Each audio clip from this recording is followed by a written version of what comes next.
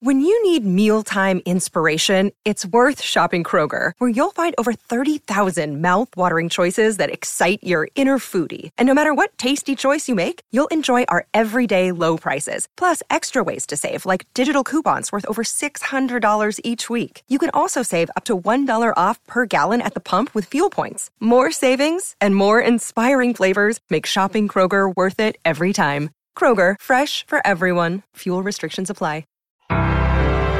From movie set to multiplex, it's the business of film with James Cameron Wilson.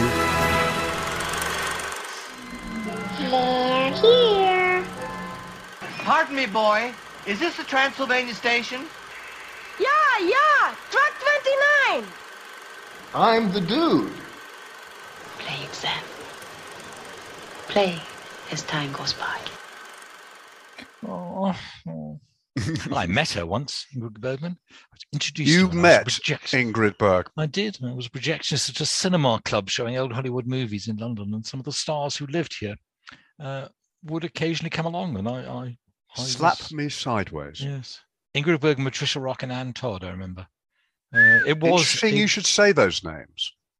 Yeah, well, we will have to wait later into the show. Oh, how extraordinary. Okay. Well, let me actually introduce us. I'm Simon Rhodes. He's James Cameron Wilson. We're going to be talking about the business of film. I've gone all misty-eyed just at the thought of Casablanca, which I feel I ought to rewatch soon. Do you find this, James, with favourite movies that you almost don't watch them as often as you might other films because you're worried that watching them too often will make them over-familiar and reduce their I'm appeal? terrified of watching old favourites in case they just don't live up to my memory of them. Yes, that's the one. However, I feel with Casablanca, that's probably going to be all right. I might watch it as a double bill, either, as used to happen in those old wonderful cinemas that used to have late night double bills, where you would get someone like Casablanca and Play It Again, Sam, or sometimes Casablanca and A Night in Casablanca. Yes. The one I'd like to do, the one places like the Scala and the Paris Pullman and the Electric and places like that. But the other double bill I feel I would do is do you remember Barbed Wire with Pamela Anderson, which was a hidden, not so hidden remake of Casablanca. That's one of those films that is pretty atrocious and funny as a result. Anyway, we are off the point because we are going to be talking business of film. So where are we going to begin? Well, you may recollect that last weekend, for once, the box office had jumped up by 20.4%. Now, you may also recollect that last weekend we had a few warm, sunny days. The kids are back in school. The Easter holidays are over. And it's been a catastrophic weekend for the movies in last week's top 10. I choose my words carefully because it's been catastrophic for the films in last weekend's top 10. However, from the previous weekend, the box office total has jumped up by 151.4%. So this presumably means some new film has taken the crown on its... A new film has emerged and has shattered records. This film is called Doctor Strange and the Multiverse of Madness, which over the weekend, including Thursday, made £19.8 million. That is the biggest opening of the year. It's the fourth highest opening ever for a Marvel title, being only behind Spider-Man, No Way Home, Avengers Infinity War, and Avengers Endgame.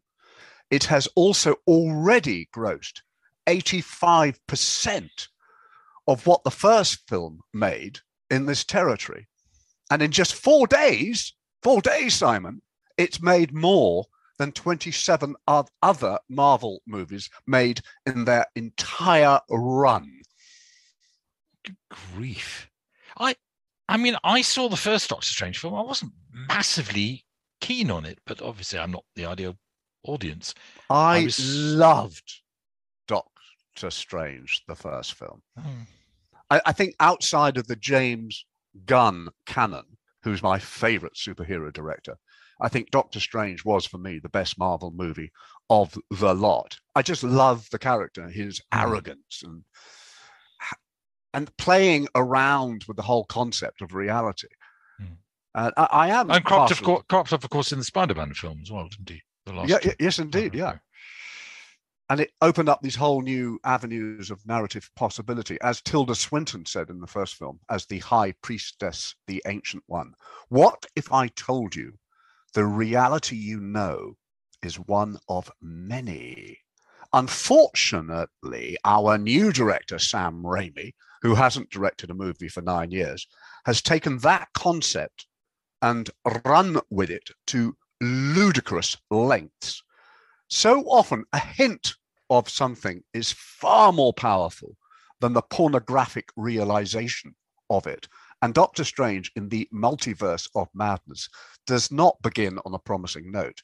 Here we are in a realm that looks like it has been imaged up by Escher and Salvador Dali, a space between universes, something that feels like a turbulent video game with Benedict Cumberbatch unleashing golden bolts, geometric versions of what Wonder Woman fires off. Personally, I prefer to be guided gently into a film, not thrust headfirst into it.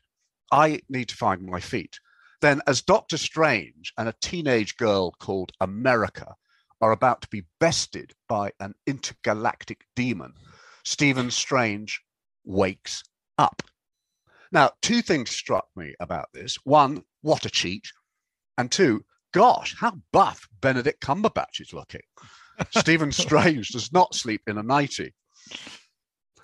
Of course, the latter is the arrogant New York neurosurgeon and master of his own universe, Strange by name. Anyway, now there's little point in me telling you the story of the new film, as there's so much of it. But I will say that post-prologue, Strange goes to the wedding of his one great love, Christine Palmer, played by Rachel McAdams. However, during the reception, which is in New York, an octopoid demon attacks the streets outside in pursuit of the girl in Doctor Strange's dream, America Chavez. For a while, I got confused, and I thought Doctor Strange was trying to save the United States, which I thought was a bit beneath him, as I saw him as more of a savior of the world than just one country. I then cottoned on that the girl was called America, like My First Girlfriend Australia, or the Anglo-American rock band America. Yes. It turns out that America, the girl, has the ability to pass between universes, and having opened a portal into this world, has brought the corpse of Doctor Strange with her, who died in the film's prologue, which turns out not to have been a dream after all.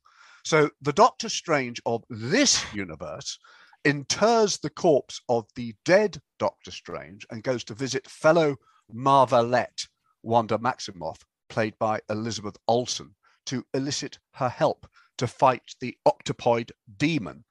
I'm losing the will to live here, James. Well, I'm sure in the cinema it's more arresting. Well, I have to say that it turns out that it's actually she, in the guise of her alter ego, the Scarlet Witch, was responsible for the attack on New York. There are a few wisecracks and a lot of CGI, but when no death is permanent in any given universe or any catastrophe irreversible, it's hard to get worked up about anything going on. So the best that Sam Raimi can do is to rustle up some starry cameos to keep his audience vaguely engaged in what is going on screen. And I was only ever vaguely engaged in the proceedings. There is a notable scene in which Strange and America visit an alternative New York, which is covered in blossom and trees and looks like the city's tourist walkway, the High Line, has escaped and gone rampant. This was great. And there's also an impressive sequence in which our hero is sent through a torrent of alternating visual styles, which is almost up there with the Stargate sequence in Kubrick's 2001. I would like that on my phone, please. Beyond this, though, the sudden manifestation of various superheroes and monsters, purely to give the story a jump start, is just not good enough. This is all such a shame. Just imagine what you could do with just a quarter of that budget, which would be $50 million, and cast just the British actors in the film. Benedict Cumberbatch, Chiwetel Ejiofor, Benedict Wong, Sheila Atim, Lashana Lynch, Haley Atwell, and Patrick Stewart in a homegrown production, you would have an extraordinary film. But what really struck me about my visit to the cinema last week was the promotional featurette for the View cinema chain. It's directed by Ridley Scott, who has a cameo, and is presented by John Boyega. I've seen it 693 times, and it's such a work of moving commercial art. It. Yes. You've seen it? Yes, several times. It's kind of Moorish. John Boyega is a great voiceover artist, and the visuals are very clever and completely fluid. But I'm never entirely sure if I'm watching the same commercial. It never feels entirely the same. And last week in the alfresco restaurant scene, you may recollect, I definitely noticed baby raptors scuttering around the table legs and other allusions to Jurassic World Dominion, which I thought was really neat. You think they're amending it all the time? How intriguing! Well, make it even so. Let me get this right. So you're more intrigued by the promotional thing for View Cinemas than you are by the actual film coming afterwards that cost, what was it, $200 million? $200 million. Yes, absolutely. And I keep on thinking, I don't remember that. And I do think there are many versions, or a few. I shall have to pay more attention, because it's become abundantly clear to me that the View Cinema is significantly cheaper. I mean, imagine this isn't only the case in London, significantly cheaper than the other cinema chains by a long way. Yeah. I know. I think the most expensive is a $9.99 for a seat. Yeah. So I don't know how much you pay. Well, going to cinema on the West End of London, you can be paying £20 plus. I mean, you can get away with less, but it's pretty expensive. It's a lot of money. So, maybe we'll just take a break now, James, and then we'll plow on with what's happening. So we'll be back in just a moment. Sharing ideas about money. This is Share Radio.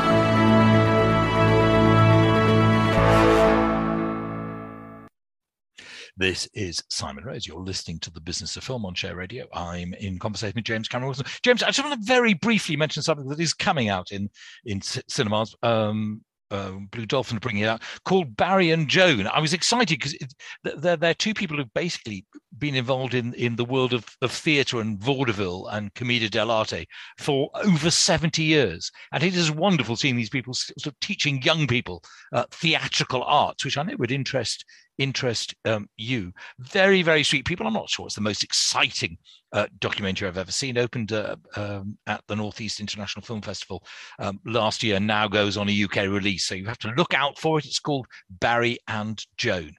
Back to you, James. Okay, well, we've got to number one in the chart, yes. Which was a huge disappointment. And the people I know who've also seen it and also loved Doctor Strange, the original film, unlike yourself, were also terribly disappointed and thought it was a complete mess. Right. So we don't expect it to be earning quite as. Tell me again how much it earned on this opening weekend? 19.8 million. Okay. Right. Well, I do remember last week that you talked about the disappointment of the Downton opening. So I'm interested to hear how that's done. Well, as I said, it's been a catastrophic weekend for all the other films because everybody was packed in to see Doctor Strange and the Multiverse of Madness. I can recommend heartily another sequel at number 2, which is Downton Abbey, A New Era, which was at number 1, which plummeted 50% and made 1.6 million, which is really sad. It's got a total now of 7.7 million pounds, but it is the strongest holdover of the weekend in what was a disastrous weekend, except for Benedict Cumberbatch, who's having a rather good year, what with his Oscar nomination. At number 3, we have Sonic the Hedgehog 2, which was at 2, down 54% for a total of 23.5. Number 4, The Lost City, which was at 3, down 61% with a total of 8.7 million. Fantastic Beasts, The Secrets of Dumbledore, which is marginally better than the first 2, at number 5, which was at 4, down 67% with a total of 19.6 million quid. Number 6, The Bad Guys, which was at 5, down 57% with a total of 11 million. 7, But Northman, which was at 6, down 65%, which has made 4 million. And you'll be interested in this one. Operation Mincemeat is now at number 8, down 67%, with a total of £4.5 million. Which I'm hoping to see not long after we record this. I look podcast. forward to hearing what you think of it, because I quite enjoyed it. Yeah, I'm trying to find The you Man Who Never Was, the 50s film I vaguely remember from. Was that Clifton Webb? It was, yes. I believe it was. Which was made in the 50s, of course, when we knew far less about what had actually happened. But I'd like to see it again, but I don't have it. So I'd have to search it out. Well, it's certainly, of the top 10 at the moment, it's certainly one of the 2 films that I could recommend. I quite like The Bad Guys as well, but the rest are I quite like the first. You quite liked The Lost City as well, didn't you? Yes, the first bit. Yeah. I'd much rather films got better as they went on rather than worse. It's not indeed, the way around to do it. Yeah. But I can say that about number 9, which is Turandot, which was showing at the Met Opera, a piece of event cinema by Puccini. And at number 10, The Unbearable Weight of Massive Talent, which, just to remind you, I was the only person left in the cinema by the time it had finished. Thankfully, down 80%. With a total of 1.4 million. Now, I thought we'd have a bit of fun, Simon. Oh, and always. I had quite a few. I've had some requests about. We did the top 5 highest grossing films in the United Kingdom, inflation adjusted. Now, I thought I'd give all 20 because people wanted to know. What were the other ones? Because they thought it was really quite interesting. But what I would like to do is take the actress of each one first, because I was quite surprised to see the most popular actress on film in British cinema of all time. I would never have guessed, based on bums on seats. So, okay, I'm going to go, not going to tell you the title. Well, given what I said earlier, presumably this is a reference to one of those actresses. It can't be. Yes. No, it can't be. Yeah. Well, okay. Let me start. Number 1 film, the most popular film of all time, seen by the most people in the United Kingdom. The actress is Vivian Leigh. Yes. Gone with the Wind. Yes. Brilliant. Number 2, Julie Andrews. Sound of Music. Yes. 3 doesn't count because that's Snow White and the Seven Dwarfs. 4, Carrie Fisher. Yeah, why didn't Snow White count?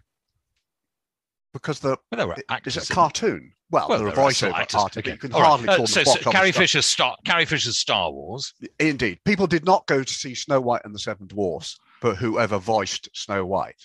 Well, except their mums, but yes, okay. Except their mums, yeah, okay. Number 5, Anna Neagle. That was the Spring in Park Lane that we talked about. Very good, absolutely. Now, this is more your area than mine. Years. Yeah, but I've forgotten so much, as I know from joining in a quiz last Sunday. I kept saying, I used to know this. Okay. Okay, number 6, Myrna Loy. Now, would it be one of the? No, it wouldn't be one of the Thin Men films because they were great. No. But they didn't do that well. It's probably the best years of our lives. Yes, gold star. Brilliant. William Powell. Yeah. Number 7 doesn't count. It's The Jungle Book. It's a cartoon. Right. Number 8, Kate Winslet. Titanic. Yes. Number 9, Margaret Lockwood. Well, now that's interesting. Shall I give you a clue? Now, I'm just trying to think with Margaret Lockwood, would that be maybe you have to. Is it The Wicked Lady? Yeah, you are you're really brilliant. Okay, yeah. Yes. Most not a very good film, but sold on the sort of salaciousness of the whipping scene. I seem to remember. Yes. Well, I know the cleavage caused huge concern. Number 10. Gosh, I like this quiz so far, but I probably get none now. Okay. Number 10, Ann Todd. Same leading man that was in The Wicked Lady, who is the most watched actor in the United Kingdom of all time. The one about the pianist. Yes. But I can't remember. Sorry, the titles.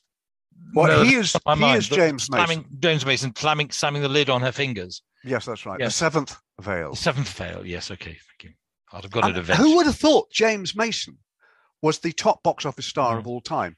If you take inflation into account. But then, of course, I mean, he's just an incredibly dependable actor and seemed to choose his roles well. You didn't get James Mason in Jaws 3D. Oh, I'm sure we could come up. I'm sure you can come up with some, but yes, he's I wasn't a huge fan of Evil Under the Sun. Okay, but he only had a very point small taken. part. Yeah. Well. Okay. Anyway, number 11, you're doing really well. Olivia Newton-John. Grease, presumably. Yes. Number 12, Mitzi Gaynor. Oh no, I don't think I'll get that. No, I don't. Rossano Brazzi. Was the film? No, he was her leading man. Oh. Was it musical? No, I'm sorry, James. My mind's blank. Okay. South Pacific. Oh, okay. Yes. Not very keen on, but yes. Okay. 13, Lorraine Gary. I don't even think I know who Lorraine Gary is. No. Well, having just seen it again recently, and she was in the sequels, she played Roy Scheider's wife in Jaws. Jaws. Okay, right. Yes. Okay. Which was directed by Steven Spielberg.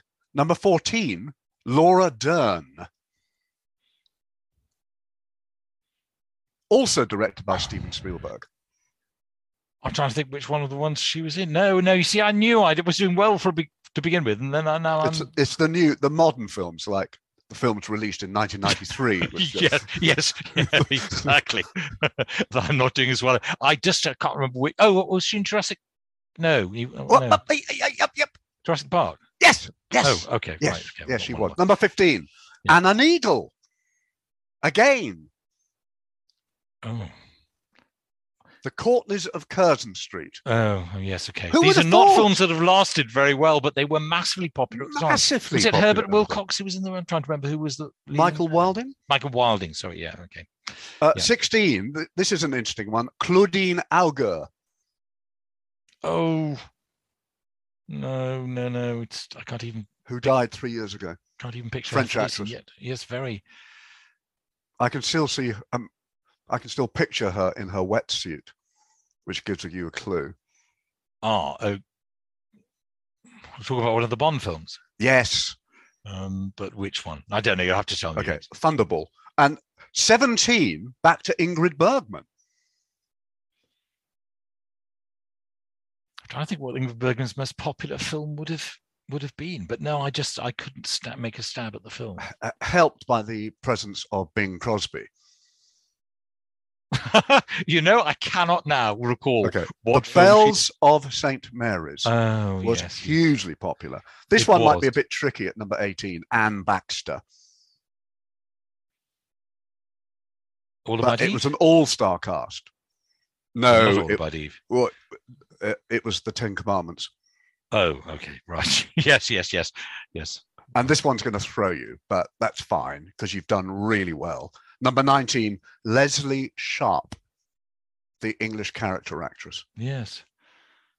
Got top female billing in a film that was an unexpected and phenomenal success. Was she in Full Monty? She was. Oh, I am so impressed. Oh, right. You are doing really, really well.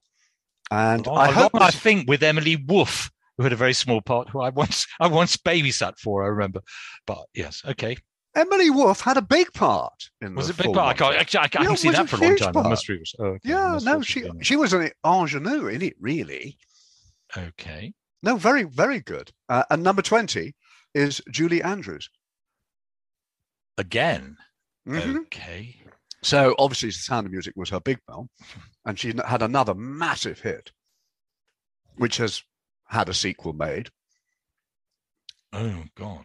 It was a musical as well, obviously, being Julie Andrews. No, I'm afraid, James, I'm at a loss there. Okay. If I said that Dick Van Dyke was also in it. Oh God! Okay, all right. Sorry. Yes, Mary Poppins. Oh, why? It's amazing how one's brain doesn't work when you need to. But I've just realised we are now absolutely out of time. So I hope there wasn't much else you want to talk about. But that's fine. Fun. I hope that our listeners enjoyed playing along with that too.